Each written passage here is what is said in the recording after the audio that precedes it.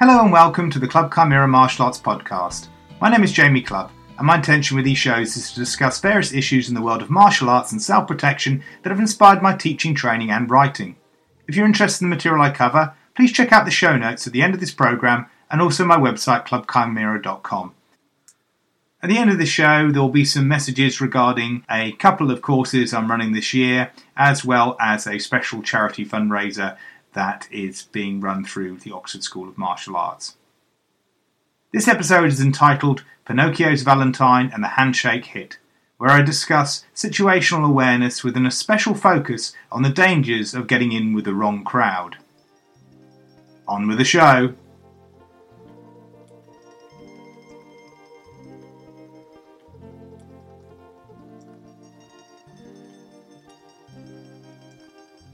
Section 92 of the Rose Hill Cemetery and Mausoleum, Chicago, Illinois, USA, is an unremarkable plot.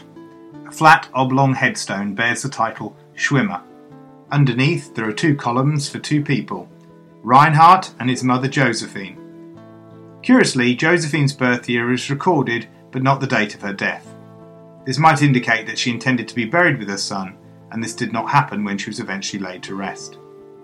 Reinhard Schwimmer's birth date of 1900 is disputed. His birth certificate apparently has it down as 1899, and yet several historical writers acknowledge both these dates before stating without citation that the correct date was the 1st of December 1898. The vagueness and uncertainty of his birth date is in stark contrast to the day he died, 14th of February 1929, the St. Valentine's Day Massacre. For self-protection teachers, this entire bloody episode provides a case study in the dangers of switching off situational awareness. Yet, of all the bullet-riddled corpses that lay strewn on the garage floor, Reinhard Schwimmer delivers the most profound lesson, simply because he had the very least reason to be there in the first place.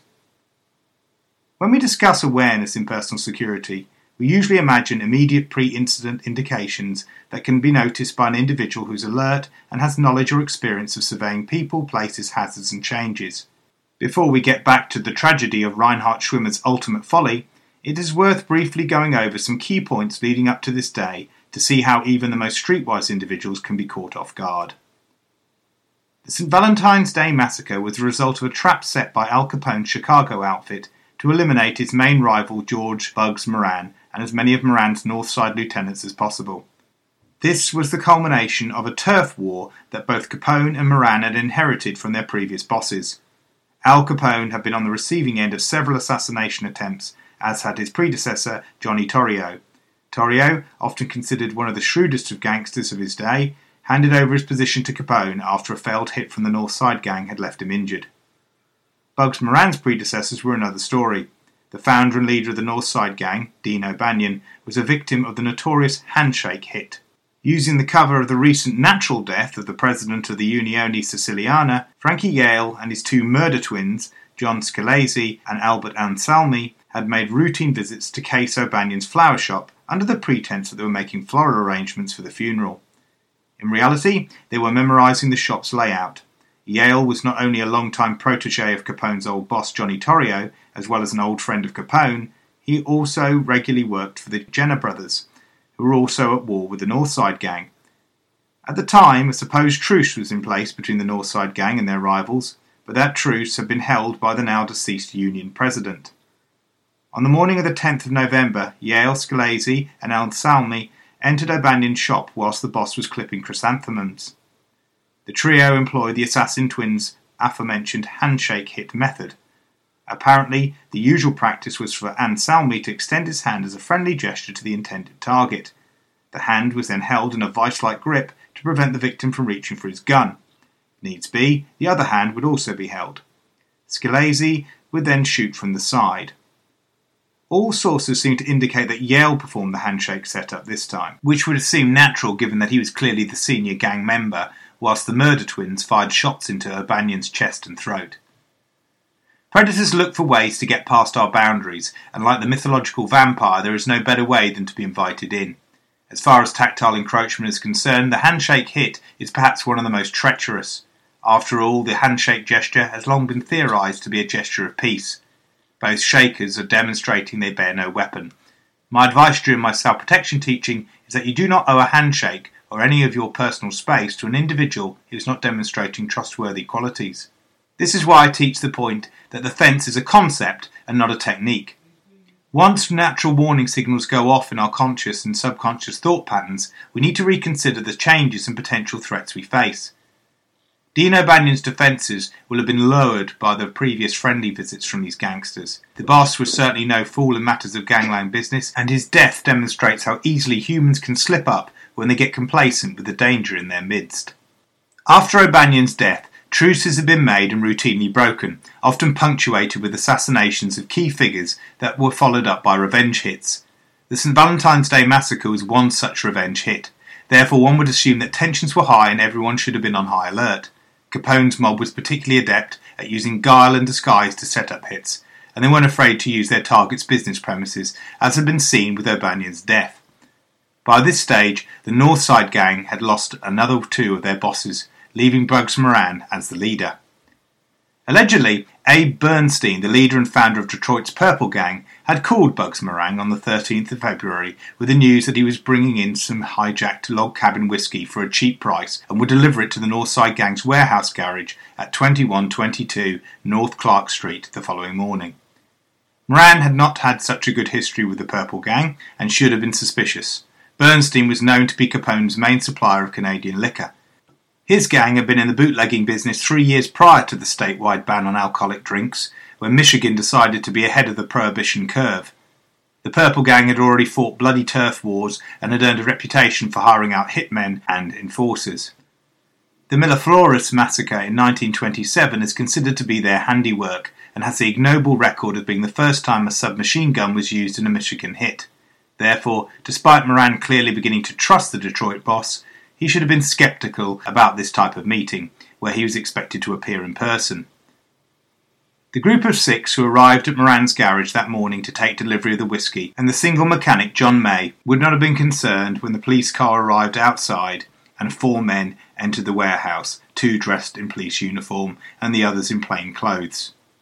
Smug assumptions with the corrupt judicial system meant that they could expect to be let out pretty quickly. The liquor hadn't arrived yet, and this bust could be just considered to be nothing more than a setback, an inconvenience if anything else. The ill-fated septet were then told to line up against the wall, expecting to be searched, whereby they were promptly mowed down with Thompson submachine guns and a single shotgun. Capone's plan had not been a complete success. Moran, in what turned out to be a huge stroke of luck for him, was late for the meeting and turned away when he saw the police car approach his warehouse. However, the victims had consisted of heavy hitters from the Northside Gang. These were Albert Kecelik, who went by several different aliases, and was Moran's brother-in-law, right-hand man and an enforcer. The brothers Peter Goosey Goosenberg and Frank Goosenberg were also regular enforcers. These 3 had been involved in recent hits and attempted hits on the Chicago outfit. One such audacious attempt involved the gang driving by the hotel where Al Capone was eating and riddling it with machine gun fire. Goosey had even stepped from his car and, getting down on one knee, opened fire from the front line before getting away. Adam Hare was the Northside Gang's bookkeeper. Albert Vineshank, who managed many of the Northside Gang's cleaning and dyeing operations, was dressed in the same coloured overcoat and hat as Moran, and many have speculated he was mistaken for the gang boss by one of Capone's lookouts. John May is often considered to be another unfortunate collaborator of the gang, who just worked as a part-time mechanic. However, he had been in and out of jail for most of his life, and had apparently been paid muscle when needed, although it is reported that he was never allowed to carry a gun.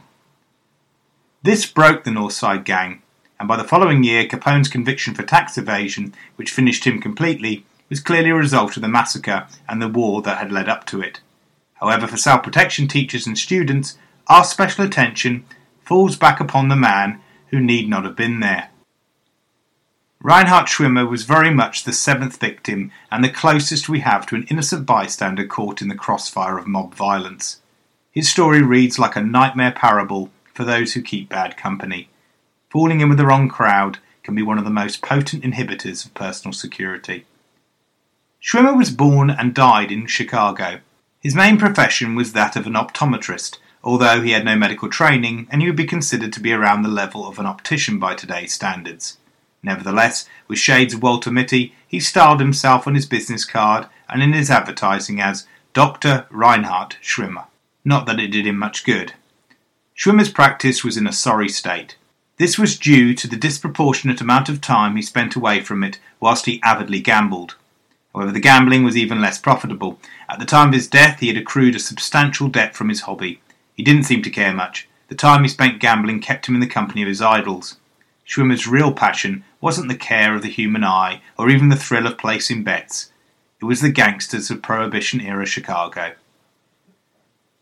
Looking at the life and death of this man, one cannot help but feel a great deal of sympathy for his poor, grieving mother.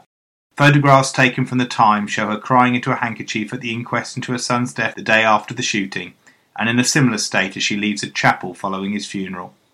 Josephine seems to have been his main means of support during the various troughs in his undisciplined life. Schwimmer was married and divorced twice. His second marriage only went ahead when he convinced his wife-to-be, a rich widow called Mrs. Riesch, that he would cease his gangster groupie lifestyle. Prior to this marriage, Schwimmer had already been forced to move premises due to mounting gambling debts. After his second divorce, Schwimmer was back down the racetrack and back swooning over the Northside gang. Poor Josephine Schwimmer is reminiscent of every tragic parent who watches on as their child's life slowly spirals deeper and deeper into danger. There appears to be a lesson in his story that reminds me of one of the core messages in the most translated Italian book in history, Carlo Collodi's The Adventures of Pinocchio. I've yet to see a truly faithful filmic or dramatic adaptation of Collodi's fairly dark and didactic children's novel of 1883, in either content or spirit. Despite its fantastical settings and literary contrivances, this moral story conveys the human condition on harsh yet relatable terms. It works as an allegory that uses a living marionette's journey to becoming a real flesh and blood boy as a metaphor to describe a child's path to responsible maturity. It is Joseph Campbell's monomyth and the exemplification of the hero's journey. Due to the flawed nature of the Pinocchio character, his many adventures, or rather misadventures, are generally the result of his many mistakes. The author, a disenchanted and heavily censored satirical and political writer, had a love for fantasy stories, having translated several fairy tales written by Charles Perrault from French to Italian, and decided to write one set in a villa in Tuscany, where he spent his childhood. Incidentally, the place was called Collodi, where he drew his pseudonym. His real name was Lorenzini. At its heart, The Adventures of Pinocchio is a fairy tale, much like the stories its author was emulating, and for good reason. We note that chapter 16 onwards rely a lot on Deus Ex Machinas and other impossible devices to snatch the hero from otherwise certain destruction. However, there are few examples of children's fiction that deliver such useful messages in personal security with such grim foreboding. As an interesting side note, the story's hero is a very handy fighter who has little trouble defeating school bullies. However, this does not prove to his betterment when his soft skills are often left wanting. There is even an incident where a child is knocked unconscious during a fight and the little puppet is wrongfully accused of the crime. We might find a moral regarding post-instant knowledge of the law if we looked very hard at this particular episode. However, I wish to draw your attention to two story arcs in the novel that are especially relevant to our theme of situational awareness and the dangers of bad company. The first story arc about bad company picks up when Pinocchio, recently gifted 5 gold coins, meets two memorable antagonists, the fox and the cat. Few archetypes in classic children's literature embody the traits of the villainous and opportunistic predator as well as these two irredeemable rogues. Within a few lines of their introduction, we learn what the gullible puppet does not see, that they are frauds and they are ruthless. The fox pretends to be lame and the cat feigns being blind. Both of these lies are exposed quickly, but the hero doesn't seem to notice or care. In addition to describing some physical humour for the reader, Collodi appears to want to put over the message that these two figures possess none of the disciplined traits of the criminal mastermind. They're exemplifications of raw animal cunning and opportunism. Regular listeners of this show might recall some of the gruesome twosomes of true crime I've used to illustrate self-protection discussions. The fox and the cat are definitely close in spirit to Burke and Hare in their unsophisticated predatory nature. Their ruthlessness is exhibited when the cat quickly dispatches and eats a blackbird that tries to warn Pinocchio of the con that's being played on him. At face value, this is somewhat of a repetition of Pinocchio's murderous actions in an earlier chapter when he kills the centenarian talking cricket that tries to warn him about his early misbehaviour and predicts the marionette's fate to become a ridiculed donkey. In the true allegorical fashion of fairy tale magical realism, this transformation literally happens. However, Pinocchio's sudden act of violence against the cricket is a result of an outburst of childish rage, and it is implied he feels some remorse, however small. The cat shows no pity whatsoever. Like our amoral real-life gangsters of Prohibition-era USA, the disposing of the good-natured bird is a cold act to remove obstacles that would otherwise hinder criminal profit. The fox and the cat then use several of the deceptive tactics described in my previous podcast and also in Gavin de Becker's The Gift of Fear. By using hot-reading intelligence on his father, the fox first acquaints himself with Pinocchio. It's a type of forced teaming ruse designed to get the marionette to drop his guard on the pretense that the fox is a long-time friend of the family. It is done courteously. There's the charm and niceness warning signal used by many well-known human predators, and this allows the fox the cover of being good-intentioned. Once they understand that Pinocchio intends to trade up his gold coins to buy his father a wonderful coat, and then to buy an ABC book to study, they zero in on the weaker motivation. They convince him that study is damaging, and they have a much better way to increase his fortune.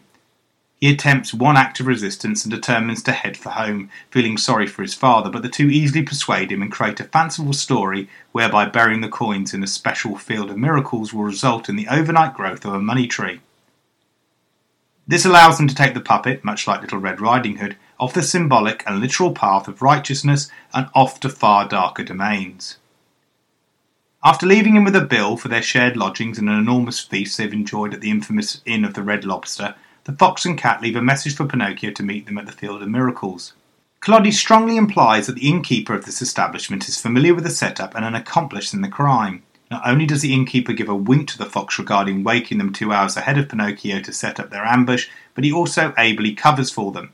He takes the gold coin off Pinocchio as if the fox and the cat were granting the marionette an honour. A self-protection takeaway here is that fellow criminals will often cooperate in the exploitation of a victim. We all should be wary of unfamiliar environments where the untrustworthy are familiar guests. Like-minded criminals of the same culture often fall into mutually beneficial partnerships when they can spot an easy target. A type of cultural grooming might take place. In some instances, it might be fleeting. Many establishment owners have been known to turn a blind eye to the scamming of new patrons, knowing they will get a healthy percentage of the ill-gotten takings. Crimes often have peripheral stakeholders. If we go back to my Last Night of the Ghouls podcast, Burke and Hare did all the murdering, but other family members and friends also contributed as procurers or lookouts. Then there are the more long-term scams, where the naive, the gullible, the impressionable and the vulnerable are exploited to be tools for a nefarious subculture. Charles Dickens portrays it well with Fagin's den of pickpockets in Oliver Twist. Fagin's lead child pickpocket, the Artful Dodger, first procures Oliver, the virtuous titular hero of this novel, and is warmly welcomed into the squalid criminal enterprise that he will soon battle to escape. As a father, I find the Rochdale child sex abuse ring to be a particularly disturbing yet relevant recent example of the danger young people can easily fall into when they are with the wrong company. In this infamous case, families and members of a certain culture worked a system of pimping and raping teenage girls that had been in existence from at least 2003 into 2012. The victims were first lured into one of 2 takeaway restaurants with presence of alcohol, drugs and food. The entire operation ended up stretching out across Rochdale, Oldham, Nelson, Bradford and Leeds, all supported by a community of silence. Amongst the teenage victims of this paedophile ring was a 15-year-old girl who was reminiscent of Dickens' Dodger character. Under the dominating influence of her adult so-called boyfriend, she became a procurer of other victims and was given the nickname the Honey Monster. This type of victim predator provides us with a complexity in life when we try to shuffle people into the good side and the bad side. It also leads us onto the second relevant story arc of the many adventures of Pinocchio. By this stage in the story, Pinocchio has been through several hard life lessons since he first left for the Field of Miracles. His arc with the fox and the cat was originally intended to end prematurely when the 2 villains ambush him disguised as the bandits.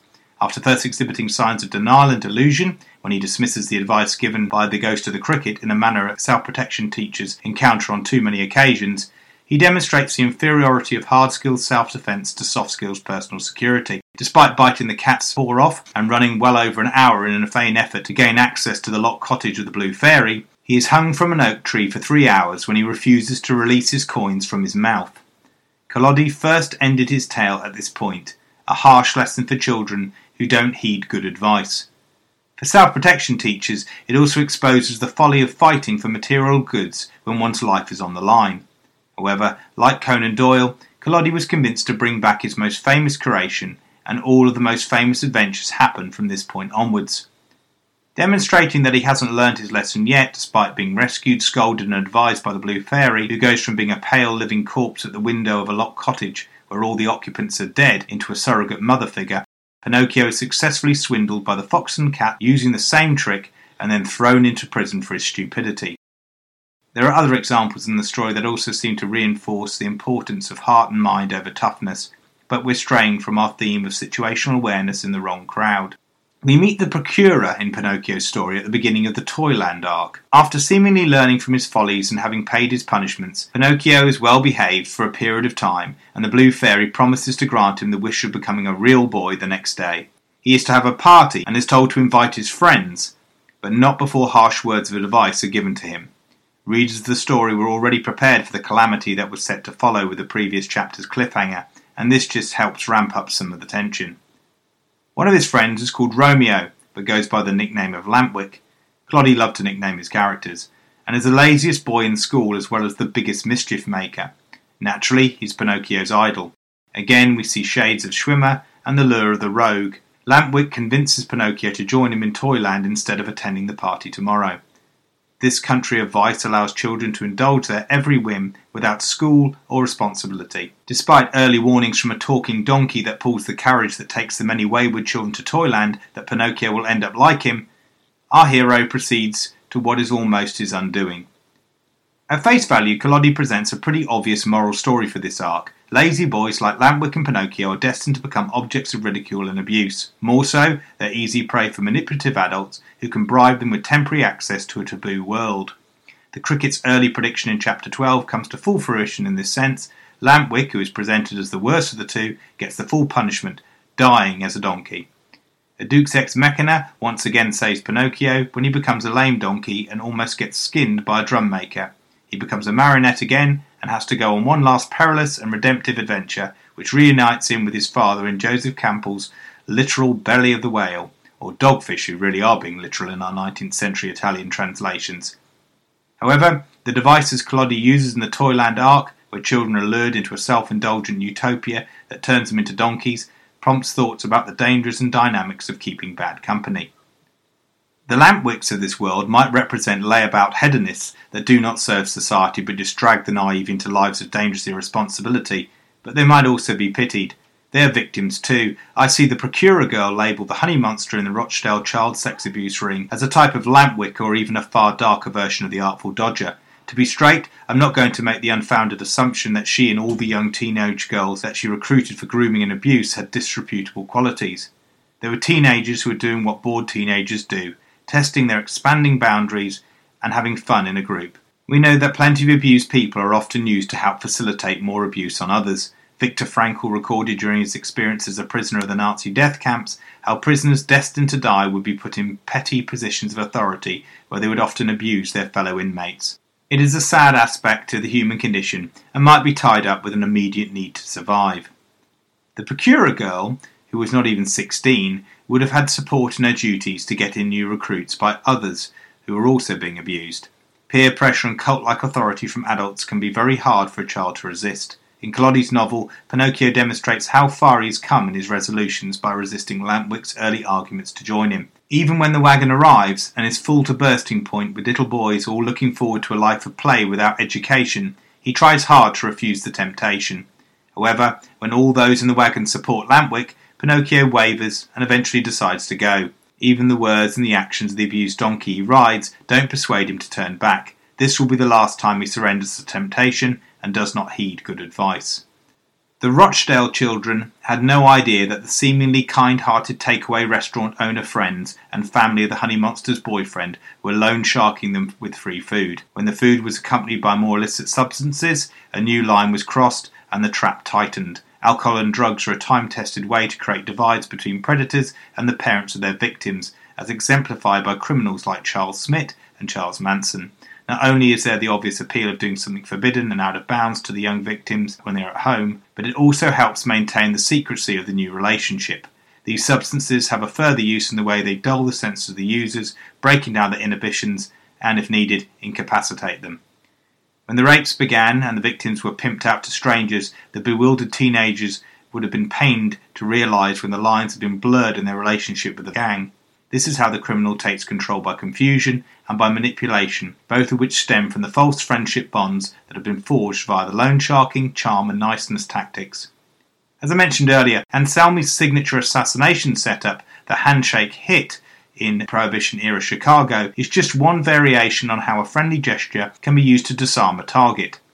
I also see it as symbolic of the way bad company operates, be they the false friend puppet masters or the hapless manipulated procurers.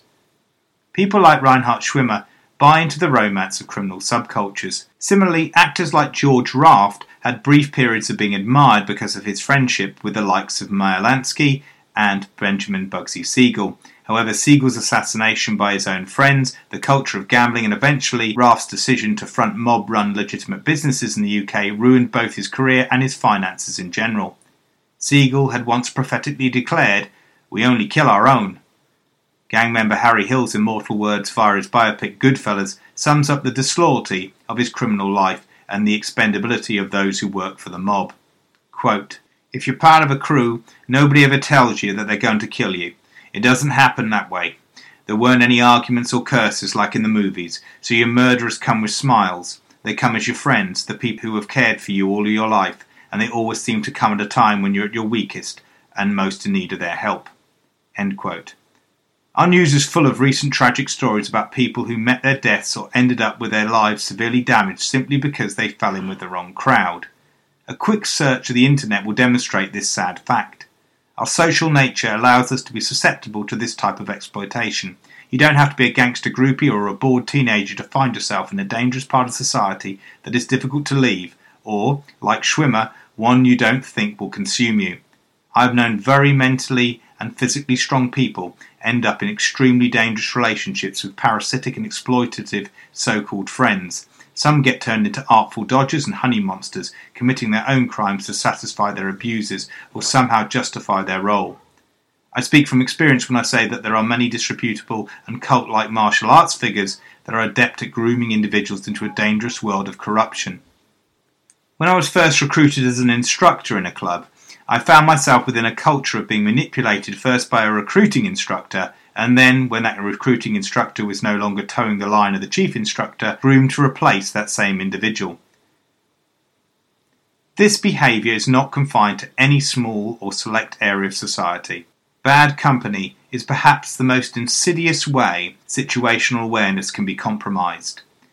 We not only have to watch it in our own communities and our circles of friends, as well as those who associate with our loved ones, we also have to watch it in ourselves. Any one of us can be potential targets for the manipulation of those we erroneously trust. It is, as Carlo Collodi observed in 19th century Tuscany, a consistent part of the human condition, as are all the dangers we work to defeat in our self-protection education.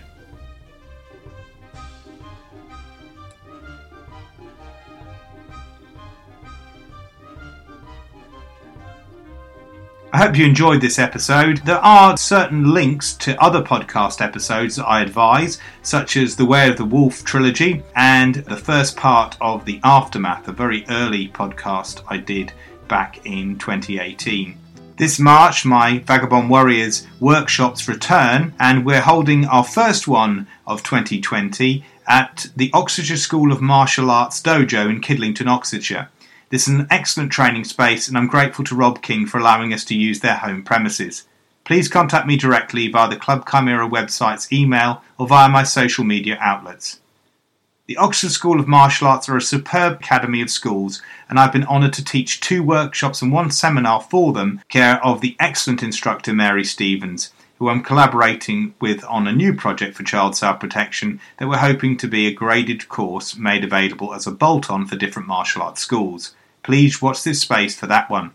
Rob King, the head teacher of OSMA, is also set to do a 10,000 press-up challenge to raise money for Fair Fight, a critically acclaimed charity which supports vulnerable young women in developing countries. They use martial arts to build physical and mental resilience, confidence and happiness. In India, their mission is to expand the potential of girls aged from 6 to 18 who are recovering from experiences in child prostitution, drug trafficking and extreme poverty. Mary's been out to India several times, and the last time she even implemented the self-protection we began work on last year. Check out Rob's fundraiser when it appears through the OSMA, that's the Oxford School of Martial Arts page and website. My friend Vijay Pathak has kindly booked me for an open seminar on the 7th of June this year at the Ridgeway Sport Academy Sports Centre in Hertfordshire. I met Vijay at a seminar I taught for Lee Mullen's Kyryu Practical Karate last year. Like his colleagues at that seminar, Vijay is a progressive traditional martial artist with a constant drive to deliver effective self-protection and practical combat arts. He will be booking me for a total of 5 hours at the Ridgeway Sport Academy. This will consist of a 2-hour children's self-protection workshop based on my When Parents Aren't Around, and a 3-hour martial arts cross-training Vagabond Warriors workshop for 14 years and up. Please contact Vijay directly for this one via his Forest Schools of Karate. It's always a great day with these guys, lots of training and lots of fun. As always, you can catch me on Facebook, Twitter, LinkedIn, Instagram, Google and YouTube. Please like and subscribe to these places. If you haven't subscribed to this podcast, please do so via iTunes, Stitcher, TuneIn and most other popular podcast platforms. Please write a 5-star review if you can, wherever you find this show or Club Chimera in general. It helps me tremendously with everything. I have several planned shows coming up soon, including a 2-part crossover event with Lee Sims, but I cannot say what the next one will be on here due to juggling my other projects. Also, by popular demand, there will be another Martial Movie Massacre. There are loads of subjects I want to cover, but I'm still open to ideas and questions regarding content on these shows, so please get in touch or contribute on our pages. Thanks for listening.